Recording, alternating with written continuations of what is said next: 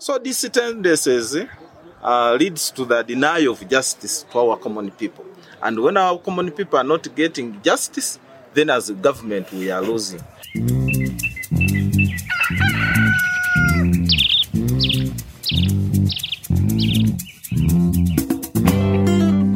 Greetings, dear listeners. This is Job Namanya, and you're tuned to the New Vision Daily podcast. Today, we delve into a matter of pressing concern: the escalating instances of corruption among court clerks in Kabale district in southwestern Uganda. The Kabale High Court Open Day recently brought this issue to the forefront under the theme Enhancing Judicial Accountability and Access to Justice. Stick with me as we navigate through the details of this discomforting trend. Ronald Bakak, the Deputy Resident District Commissioner for Kabale, didn't mince his words as he addressed the audience. He shed light on instances where court clerks, in a blatant display of corruption, seized clients' files, attempting to extort bribes. In one specific case, a suspect found himself remanded to Ndorwa government prison while his file mysteriously disappeared each time he appeared in court. There is a very, very, very high corruption amongst the court clerks and secretaries. Those people are not doing us a favor, whereby they are denying people to get justice because of corruption. For example, when you don't pay them money, your file you will not see your file. They will decide to hide your file until you pay them. For example, I have a case whereby someone approached my office, was remanded in Ndorwa, but wherever could come in court, they don't read his file. So when I intervened, I approached the chief magistrate, and within 10 minutes, the file was discovered. So this tendencies leads to the denial of justice to our common people. And when our common people are not getting justice, then as a government we are losing. So we shall not sit, we shall not tolerate that, we shall take action. Bakak's message was clear. These actions not only undermine the justice system, but also deny Ugandans their right to a fair and impartial legal process. He called for the unequivocal condemnation of such corrupt practices, emphasizing the urgency of rectifying the situation. Some people also are not fair because they are tortured, they are robbed, but they keep quiet. If someone asks you money for a service, come to our office. That's why those who have expressed their concerns within the office of RDC, we have helped, and we have helped very many.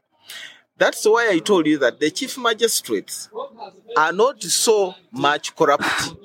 That's why when you approach them, justice is seen. So we call upon our community members to be brave enough, to be open. If you are asked money by a court clerk, by a security personnel, these court orderlies, please come to the office of RDC. Consult before you pay your money. Justice Muhanji, an advocate at Muhanji and Company Advocates, shared his concerns about the prevalence of corruption among court clerks. He urged the judiciary to take decisive action against this misconduct, emphasizing the significance of the Court Open Day as a platform to scrutinize the workings of the judiciary as a system. The question of court clerks requesting for money is very, very unfortunate.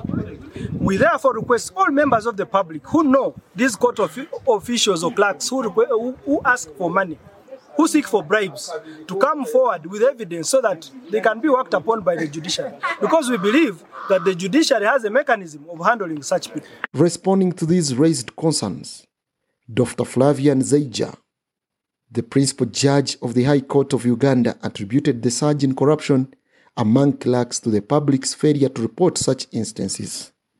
He urged the public to openly report any corrupt judicial official, underlining the importance of judicial officers understanding the societal context in which they operate. I called the clerks there. I asked the people who are present. They all refused to talk. I have said the problem, I think I was very clear there. The problem of Ugandans is one, that you know your rights, but you don't want to enforce them. Now, you have been complaining about corrupt court clerks. None of you has pointed them out. I brought them. What do you fear? How can you fail to say so and so is the one who has to be for a bribe? Now you see.